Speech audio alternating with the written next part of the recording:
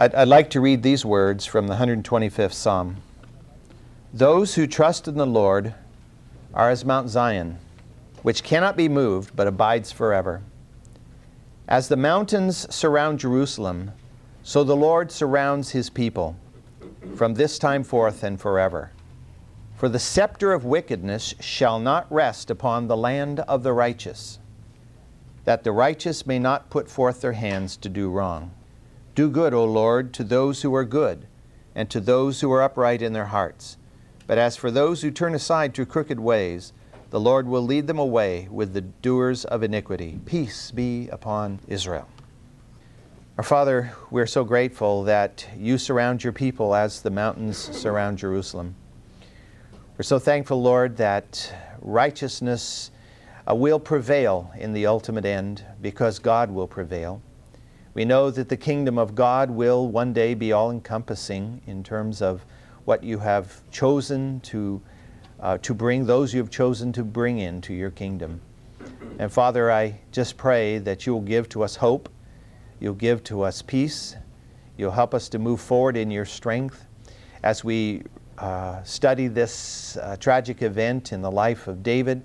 I pray that we will learn the truths that will help us to be people of compassion, to be people who realize that it's all by the grace of God that any of us can stand in your presence one day.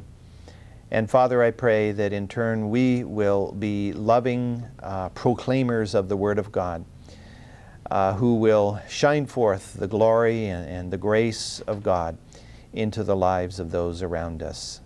Father, I thank you for each one here and pray your special blessing and ask that you will teach us through your word.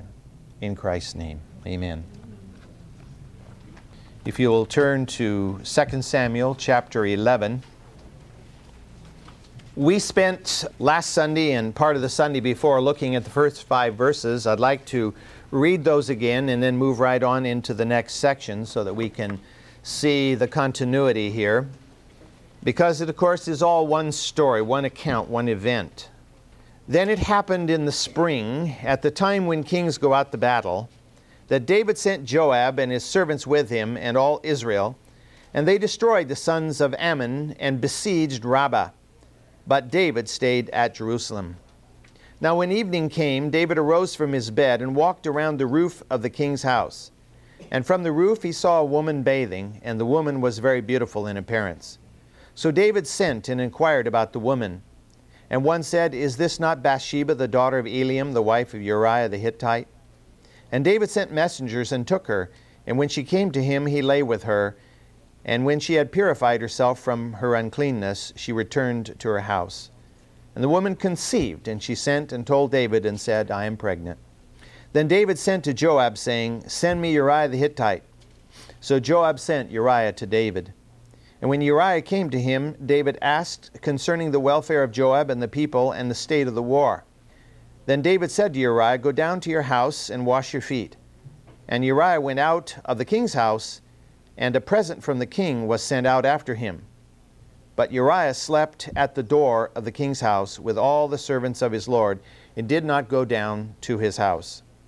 Now when they told David, saying, Uriah did not go down to his house, David said to Uriah, Have you not come from a journey?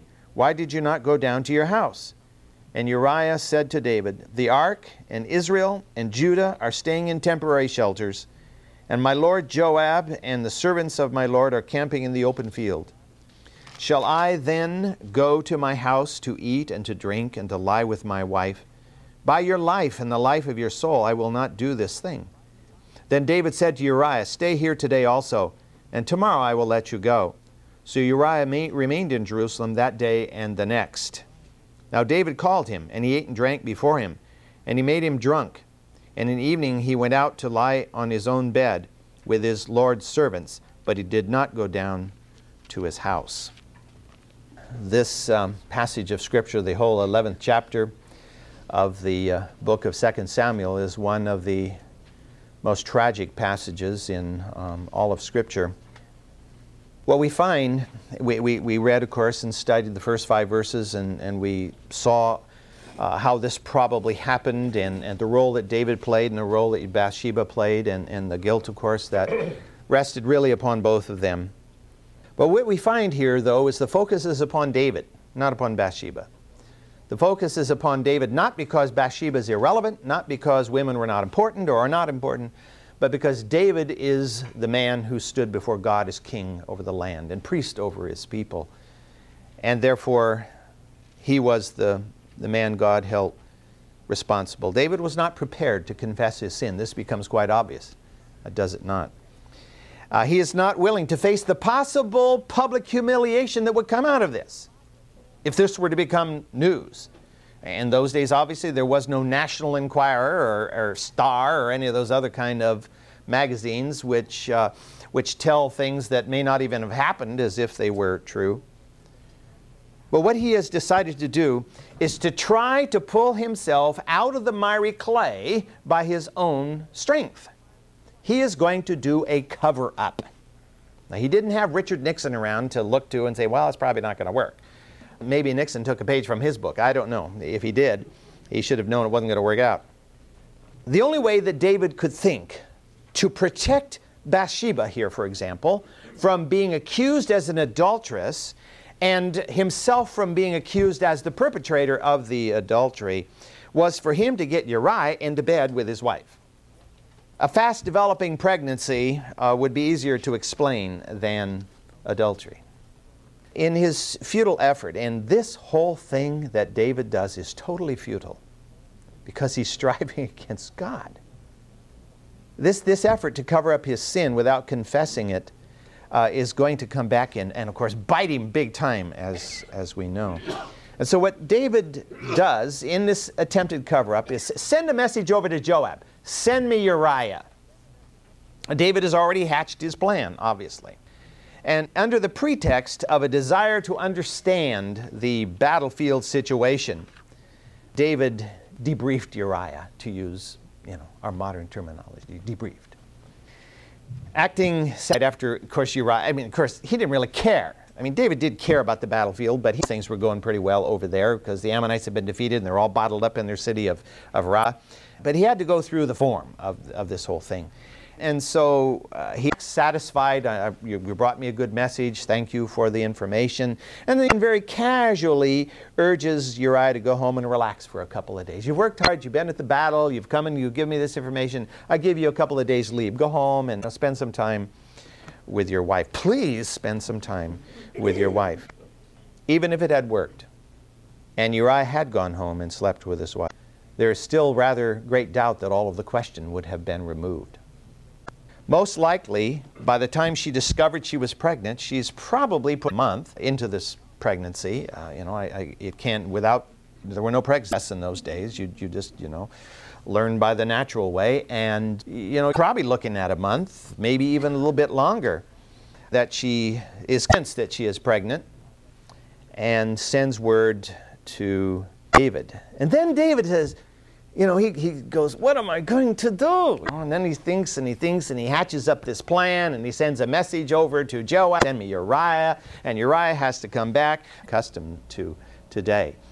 Very few people in the land we're talking about rode animals. It's not like they jumped on their horse and rode off like Roy Rogers and Tom Mix, showing my age, aren't I?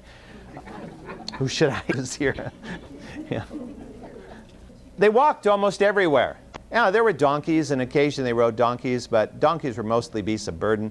They walked almost everywhere, so everything was done by foot, virtually everything. They didn't have herds of horses. Solomon, one of the things he will do is buy horses out of Egypt, which God said he wants to do, and create herds of horses for the use of chariots. Horses are not a common thing that these people owned in this part of the world. And so Uriah's going to have to walk the 50 miles. Across the plateau, down into pregnancies are of different lengths of time, but probably nobody else would have taken particularly serious notice. Much to David's dismay, however, Uriah would have none of it. He was not going to go home. Instead, he slept in the servants' quarters. This casual attempt by David to cover up his sin was frustrated.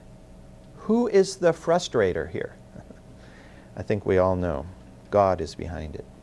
We all know the warning that Israel was given by Moses that's recorded for us in Numbers 32. Be sure your sin will find you out. That's a law. I mean, it may have been word given by Moses long ago, but that's a law. The more you study Scripture, the more you become familiar with who God is and how He operates in the universe through the Word of God, the more we begin to realize that certain principles just are characteristic of all time in the human race. And this is one of them. Be sure your sin will find you out. Now, did the Holy Spirit bring that to David's mind? David was familiar with the writings of Moses. If the Holy Spirit did, which I think he would have endeavored to do, David had to reject it. David had to crush it, to put it out of his mind, because he was not going to go the route of confession. Instead, he recalls Uriah back to him and reasons with him. You've had a hard journey, Uriah. You're tired, you're grimy. Go home, get cleaned up and rested. Spend some time with your wife. After all, she hasn't seen you for many weeks. Without trying to be too anxious and too obvious here, David was trying to reason with Uriah and convince him that this was okay, Uriah. It's okay to do this, Uriah. Go and do it. But this put Uriah in a difficult position. His king was urging him to do what his flesh was wanting to do. In his flesh, he wanted to do this. And his king now, which is really his ultimate commander, you could say, commander-in-chief, is telling him to do this. But his sense of honor and duty prevails over all. His sense of honor as one of David's 30 mighty men, I suppose you would put him in the, if Joab is the general of the army, Uriah is one of the colonels in the army, so he's a high-ranking officer. He's got a sense of duty to Joab as commander. He's got a sense of duty to the men that are under him. They're over there facing battle. They're in the trenches, as it were. They're not enjoying their families and their wives and the comforts at home. So how could he do that? Just because he was to be the messenger to report on the affairs of war, why should he take advantage of the fact that he's home and be lying in a comfortable place in bed with his wife while his men are over there facing the hardships of battle? Uriah's integrity and his dedication to duty stood in sharp contrast to David's sad state. In verse 11, Uriah said to David, the ark was still not in a temple, and Israel and Judah, meaning of course the men who are over fighting, are staying in temporary shelters, and my lord Joab and the servants of my lord, the army, are camping in the open field. Shall I then go into my house and eat and drink and lie with my wife? By your life, he's talking to the king now, by your life and the life of your soul, I will not do this. I mean, he's rejecting a direct suggestion. The king didn't order him, because that would put David in a place where Uriah would think, why are you doing this? You who have led us in battle year after year after year, you who have understood the hardship of battle, you who have been dedicated to this kind of stuff, why would you order me to do this? That would put some suspicion in Uriah's mind. So David could only suggest, and as a result, Uriah had the right to reject the suggestion. As such, Uriah is a powerful example to us as to what we should be in the Lord's work. When I was thinking about this and studying over this, I was reminded of the words written by Englishman Isaac Watts in the 18th century, a famous hymn writer, who wrote the hymn, Am I a Soldier of the Cross? He wrote, must I be carried to the skies on flowery beds of ease, while others fight to win the prize and sail through bloody seas? Life in America can be very easy. We can live in great ease here. Probably more than most people in the rest of the world, we can live in ease. And so it's really easy for us to be tempted to forget the battle, to forget the fight, to forget those who are on the front lines, and to take our ease, because we deserve it. We worked hard, we've built this house, and we've got all this stuff, and so, we can easily be tempted to do that. And that's exactly what Satan wants us to do. Take your ease. Don't be concerned. God will take care of those problems over there. It's not for you to worry about. But I think we need to combat that temptation. Firstly, we need to keep ourselves aware of the great battle that is raging worldwide for the souls of men and women. That's one of the reasons we have this focus on these who have been a part of our class at one time or another. And as they're going out to these battlefronts, really that's what they are. They're every bit as much a battlefront as the army of Israel standing in front of Rabbah. Because that was a physical battle that had spiritual ramifications, but all over the world the spiritual battle is raging, and that's the great battle, because that's the ultimate battle. That's the battle which determines the fate of human souls forever. Secondly, we need to keep ourselves prepared for the battle, and that's where Ephesians 6 comes in so well, putting on the armor of God. These are things we need to consciously be doing so that we can stand in the battle that may rage immediately around us. And it is. I think we're all aware of that because we have loved ones, we have friends, we have acquaintances who are going through terrible struggles. Thirdly, I think we need to keep our focus on the greatest weapon that we have in the arsenal, and that is personal and corporate prayer. It's the greatest weapon. That's one of the reasons that I feel it's important for us as a class to stand in prayer for these and for the needs, our own needs and the needs of those around us here. Fourthly, by keeping our focus on giving our resources to this battle, supporting the work of God, the advancement of the kingdom. And then fifthly, keeping our focus on placing ourselves physically on the battlefield in service of the kingdom, whatever that may be.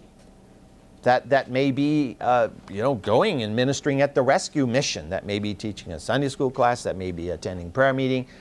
It comes in many forms. We all know what God has called us to do. We all have a place.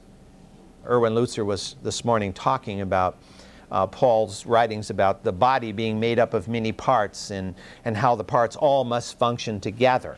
And if there's a maverick cell, it becomes like a cancerous cell and is hindering the body rather than working with the body. We all have a place in the body in which to work. And so Uriah becomes an example to us of what it is to commit ourselves in integrity to staying with the work, staying with the battle, staying with the stuff, whatever our position might be. And David is in effect the voice of the enemy. The enemy is speaking through David. Oh, Uriah, go home and take your ease. I think the closer we endeavor to walk with our Lord, the greater is this intensity of the spiritual warfare. You've probably noticed this. But the sweeter is the victory as well. In thinking about this passage came to mind in Revelation chapter 3. In Revelation chapter 3, in verse 10, John, through inspiration of the Spirit, of course, is speaking to the church at Philadelphia. Because you have kept the word of my perseverance, I will keep you from the hour of testing, that hour which is about to come upon the whole world, to test those who dwell upon the earth. I am coming quickly. Hold fast what you have in order that no one take your crown.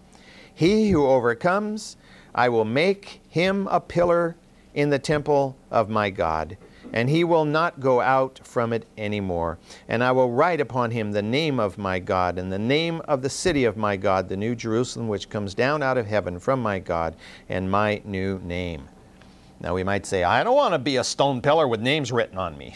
Obviously, that's figurative speech. It's just talking about the great reward that comes to those who have persevered, who have stood in there, like Uriah was endeavoring to do here in terms of being a good soldier.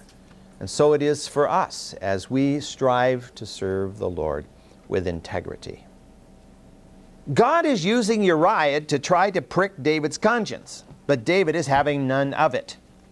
David is hardening his heart, and so when David pressed Uriah to take a few days' leave, Uriah responded, "I have a duty to perform for my God and for my kingdom, and this is no time for rest and pleasure."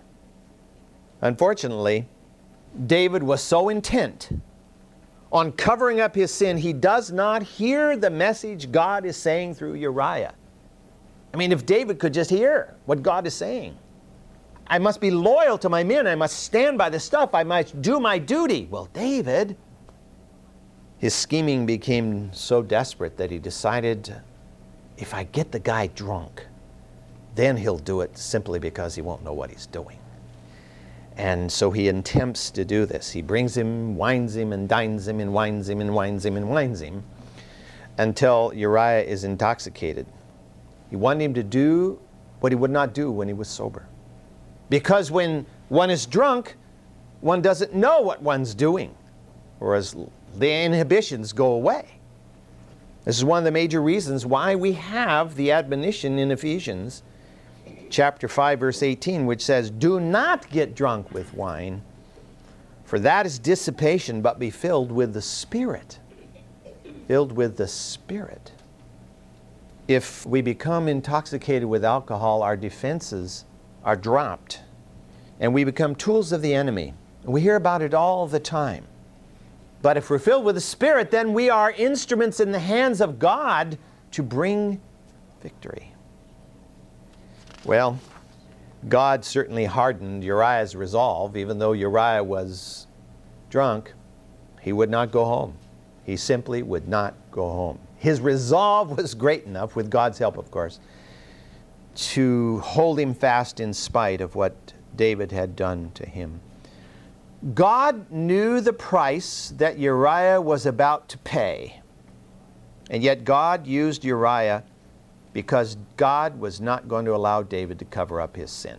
It was going to cost Uriah dearly, but God used him to accomplish his purpose.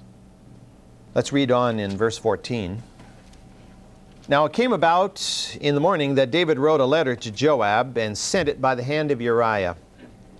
And he had written in the letter, saying, Place Uriah in the front line of the fiercest battle, and withdraw from him, so that he may be struck down and die.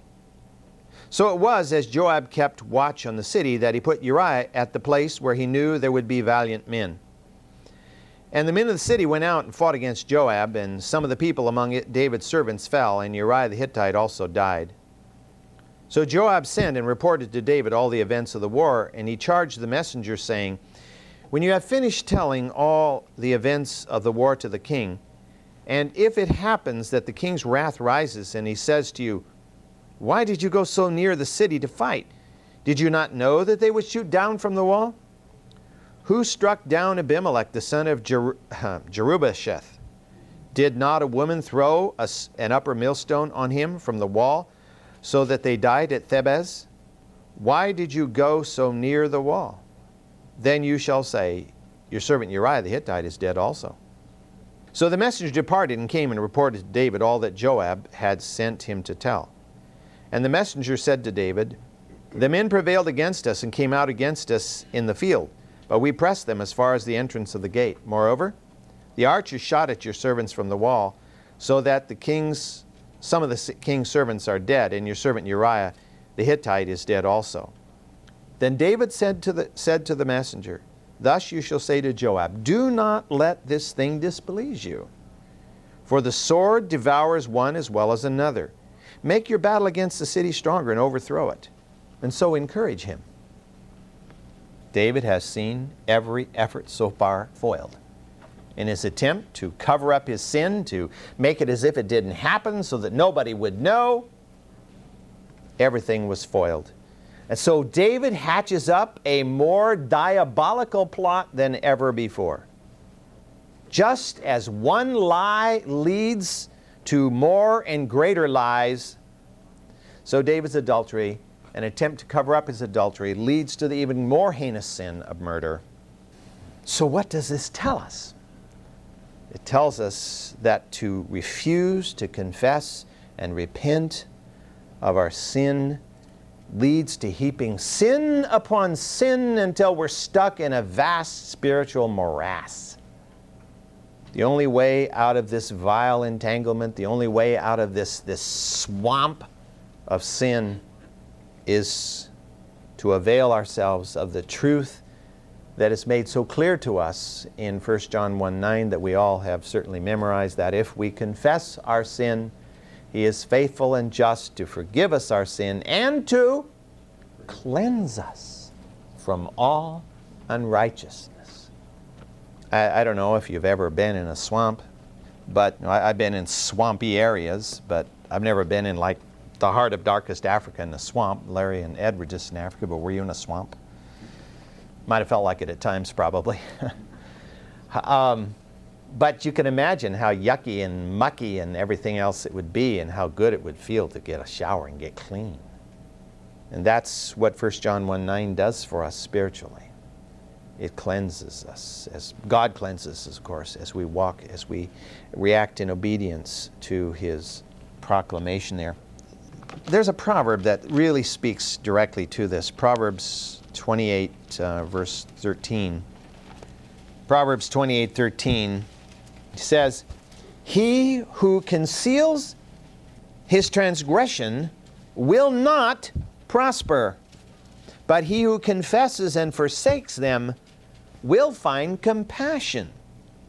Compassion from whom? Well, primarily, of course, from God. And that's the most important source of compassion. Sometimes we don't receive that much compassion from other people. Some people might say, "You did that?"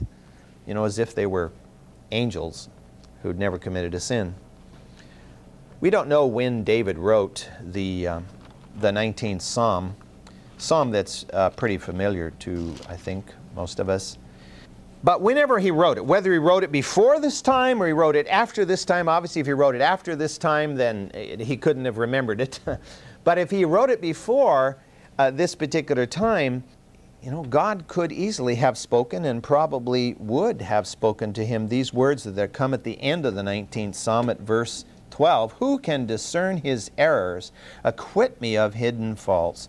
Also keep back your servant from presumptuous sins.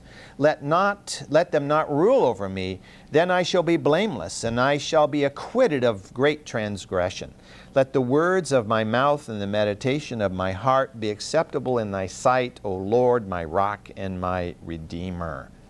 I have a feeling David probably wrote this later in life, but nevertheless, the truth is very powerful here as we think about it. He says, "Let sin not rule over me. Then I shall be blameless and acquitted of great transgression." There's a tendency, primarily because certain large churches, I don't mean individual churches, but denominations, have tended to put sins in order of gravity. You know, cardinal sins and mortal sins and menial sins and trivial sins. And there are even Protestant denominations which do this and say, well, that's a big sin, but this is just a little error, a little mistake, you know. But as you study through Scripture, sin is sin.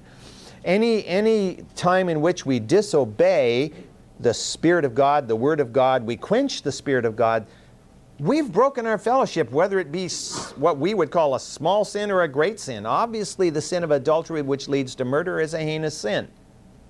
But Jesus would go on to say that even he who thinks towards a woman in such a way that he commits adultery with her in his mind, that breaks the fellowship with God, as if, you know, almost as if he had done it in the flesh. We talked about that a little bit last time. And so it's really important that we realize that we live by the grace of God. By the grace of God. That's the capital G word, you know, grace. We all live by grace, and we're all here by grace. And none of us is more worthy of the kingdom of God than any other person who has been saved by grace. And that's what I find so tragic in some of the more liturgical religions, that you can actually earn your way to heaven. You can do things that make God look down on you and have to love you because you're such a good guy or a good gal, which is a bunch of hokum. None of us is good, the Scripture says. It doesn't say none is good except for, saint this and saint that and saint somebody else. We all are in desperate need of the grace of God, and that's what's so glorious about the truth of Scripture and about this story. Because God's grace will be poured out upon David and upon Bathsheba. Rather, however, than confessing his sin and dealing with the consequences at this moment, David chose to draw yet another person into the web. He's going to tell Joab, not what happened, of course, but he's going to draw Joab into his cover-up. Joab was a man who greatly needed God in his life. Joab was out on the fringe all the time. Joab is one of those kind of guys who's a macho guy who's a warrior and everything, and who gives God lip service when it seems necessary, but other than that, he lives a pretty rough life. And who could have been a greater witness to Joab than David? Who could Joab more respect than David? David was a mighty warrior, a greater warrior than Joab himself. And yet, rather than influencing Joab towards God, David here makes him an unwitting accomplice in his own personal rebellion against God. This is why Nathan the prophet will jam his finger right into David's chest and say, "You have caused people to blaspheme the name of God."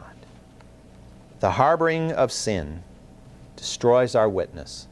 And it confirms in the minds of the non-believer that Christians are a bunch of hypocrites, which many have said as an excuse for their own hypocrisy, of course, because every human being is a hypocrite. But for Christians, it becomes a lot more obvious, because we're out there telling other people that they ought to be like we are, and then we turn around and do some horrible thing like David has done here, and that really helps the kingdom of God. Yeah, right. Just how vile a man of God can become when he rebels against God is illustrated by the fact that David now signs Uriah's death warrant. David, think about it. You're trying to cover adultery with murder. And he sends the death warrant to Joab by Uriah's own hand. Uriah goes back carrying his own death warrant in his little pouch, unbeknownst to him. Being a good soldier, he doesn't read the message from the commander-in-chief to the commander on the battlefield.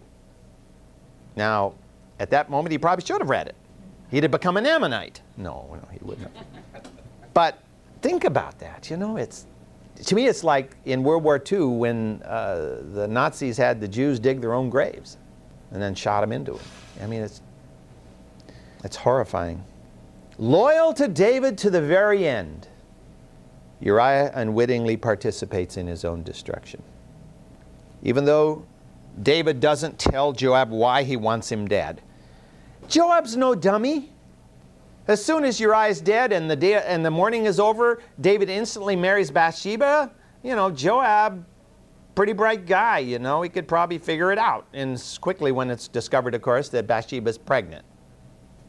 Now, did others put two and two together? Well, how many do you suppose put two and two together? I think quite a few. Other men there on the battlefield are going to think, Joab, why did you do this?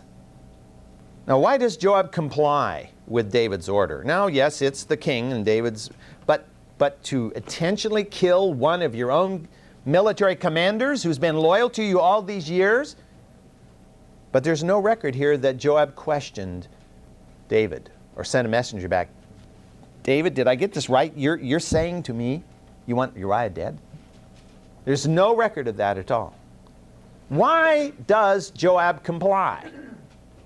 I think what we discover as we look through the course of the life of Joab, that Joab is a man who takes what he can get when he can get it. And I think he actually feared Uriah. I think he thought of Uriah as a challenger to his own position as commander of the army. He knew that David had some question about him because Joab hadn't always obeyed David before. And so he might have feared that Uriah would be somebody who could replace him as commander. And so maybe out of jealousy, he was willing to comply. It seems that whenever it's to Joab's advantage, he complies. When it's not to his advantage, he challenges David. Remember when he murdered Abner, Saul's commander? And David was furious at him?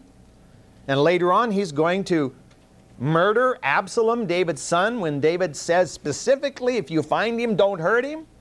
And yet Joab, does him in, knowing that David's going to be hurt by this. But Joab does what Joab does for his own advantage. Well, Joab has to do something very foolish here. And I want to say a little bit about what happened here and why it was such a foolish thing, and why Joab could have been kicked right out of the military. What's the word I want? Court-martialed, yes. Joab could have been court-martialed for stupidity here, because he did something that you just don't do when you're besieging a city. I mean, anybody with half a brain doesn't do this. And so obviously Joab seems culpable here and subject to possible court-martial. And so we need to see what happened, and of course we've read how he got away with it. So we'll do that next week.